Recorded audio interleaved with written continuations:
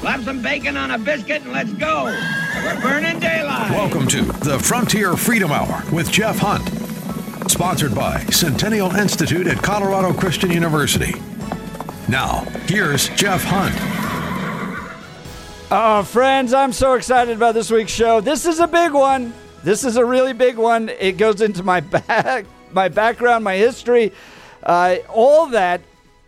Incredible book out by McKay Coppins. He's the author of Romney, A Reckoning. He's also a staff writer with The Atlantic. He's going to join us on the show today, and we're going to dive right into it because I really thoroughly enjoyed reading the book. I got to know Governor Romney and especially all of his sons on the campaign trail in 2012. I was his coalition's director in the state of Colorado.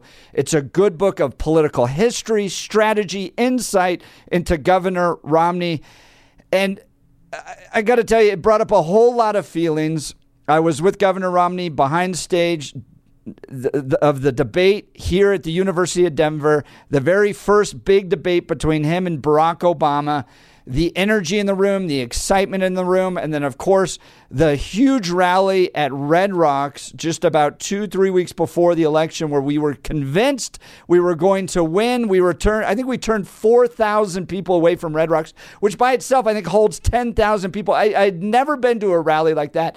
And to watch the campaign kind of go through its history of kind of smaller rallies early on and right after he had won the nomination to just culminating at Red Rocks, and then to relive this through the book was quite an experience. McKay Coppins, the author of the book, Romney, A Reckoning. Thanks so much for being on the show with us.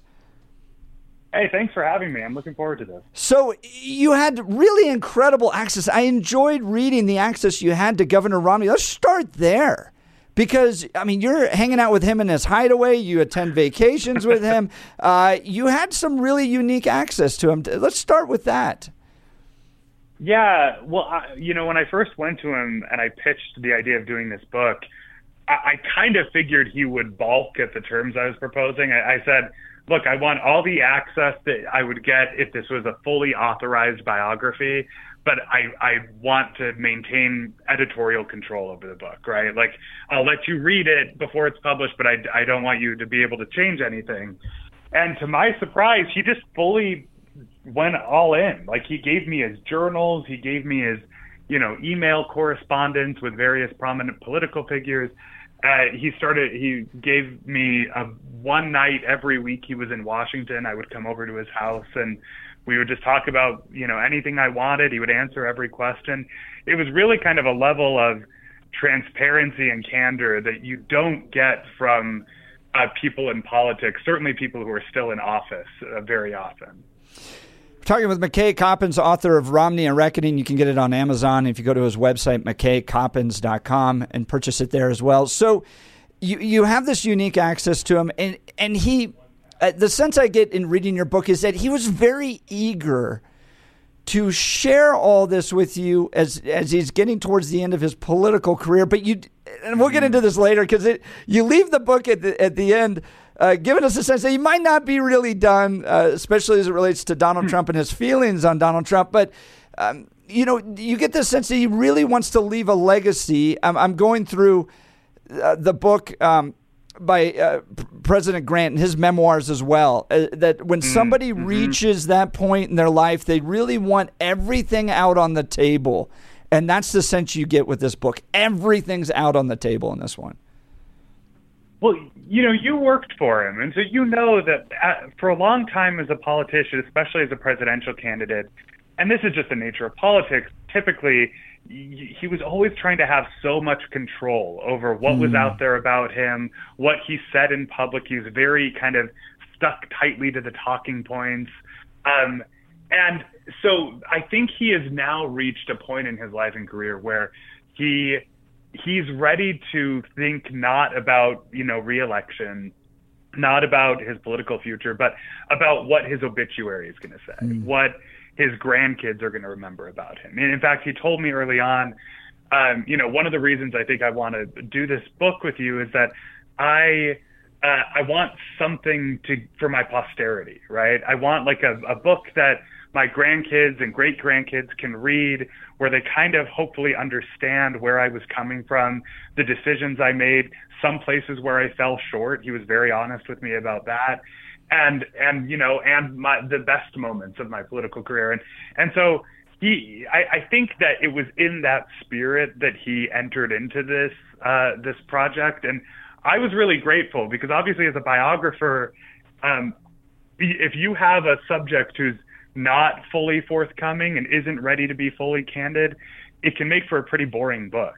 Yeah, right. I hope that you agree that, this is not a boring book. No. And it's not a credit to my writing. It's a credit to just how forthcoming he was. And no matter where you are on the spectrum of you liked Mitt Romney, don't like Mitt Romney, you like Donald Trump, you don't like Donald Trump, it is a picture into history. I mean, it's like 25, 30 years of political history going all the way back to his father and his presidential race and then all the way through to, basically today.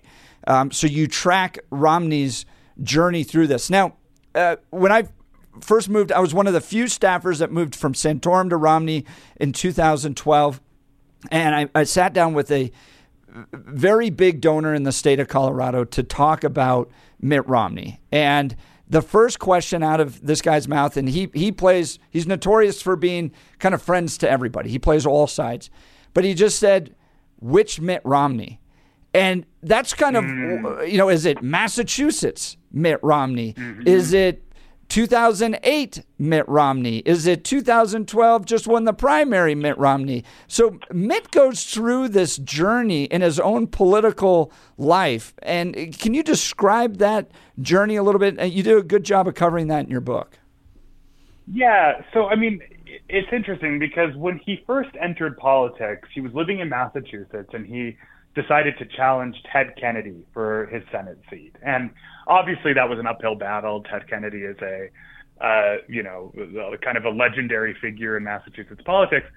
But Romney told me, at that point, I really wasn't very partisan, right? I wasn't, I had donated to Republicans and Democrats. I think at the time he was a registered independent. He became a Republican to run against Ted Kennedy. But he didn't consider himself very conservative on most issues. He wasn't liberal necessarily. He was just kind of a pragmatic, technocratic centrist, right? But there was one issue that he did feel that he was fairly conservative on, and that was abortion. And it's interesting because his consultants, when he was running in that race, effectively told him, you have no chance of winning this election if you are pro-life. In Massachusetts, you have to be pro-choice. And he opposed abortion for moral and religious reasons, but he talked to me about the sort of, the painstaking process intellectually that he went through to kind of get to the point where he could take a pro-choice position that he didn't really believe and didn't totally agree with, but he talked himself into believing. And the reason I think that story is important, and I go into it in some detail in my book, is that it's the first of a few different times in his career where he feels like he has to sort of reinvent his political persona to win an election, and it's not totally true to who he is. Late as governor of Massachusetts, he governed as sort of this moderate pro-business Republican who got universal health care coverage for his state, right? And then later as a presidential candidate in 2008 and 2012, he sort of emerged as a more Reaganite conservative, an old school, Republican. And, throughout all of this, it's not that he was consciously saying, I don't really believe the things I'm saying. He would talk himself into these positions. But you're right that there were definitely different political personas he took on in different campaigns. And I really think in the last 10 years or so, as he's been liberated from the constraints of running for president, he knows that he'll never be president.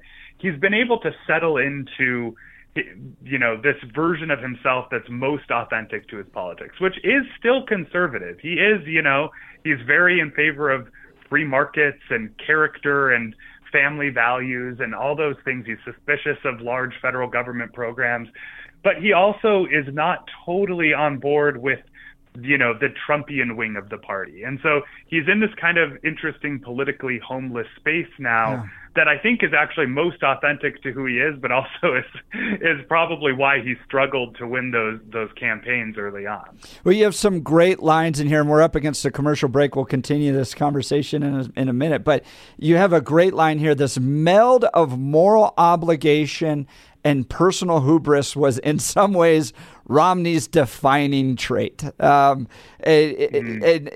kind of, what a fascinating guy, right? He comes from Harvard, very successful father, very successful family, very successful at Bain Capital, and then parlays that into a presidential run. And in 2012, looked very, very close, and we'll kind of cover this when we come back, but gets very close to winning. Looks like he's going to win in 2012. And then all of a sudden, the party is now shifted in major ways. He's got this line, if you keep on doing things that you know are wrong but politically expedient, I'm going to skip forward a little bit. He says, people that used to rush to support you will kind of come to terms with the fact that you have no character. And so the book title, A Reckoning, is a journey through this kind of life pathway of Mitt Romney as he kind of comes to a reckoning with the type of person he was when he ran for president and the type of person he is today. Friends, we're talking to McKay Coppins, staff writer of The Atlantic and author of Romney, A Reckoning, out now on Amazon.com. We're going to continue this conversation when we return. You're listening to the Frontier Freedom Hour, sponsored by the Centennial Institute at Colorado Christian University. We'll be right back.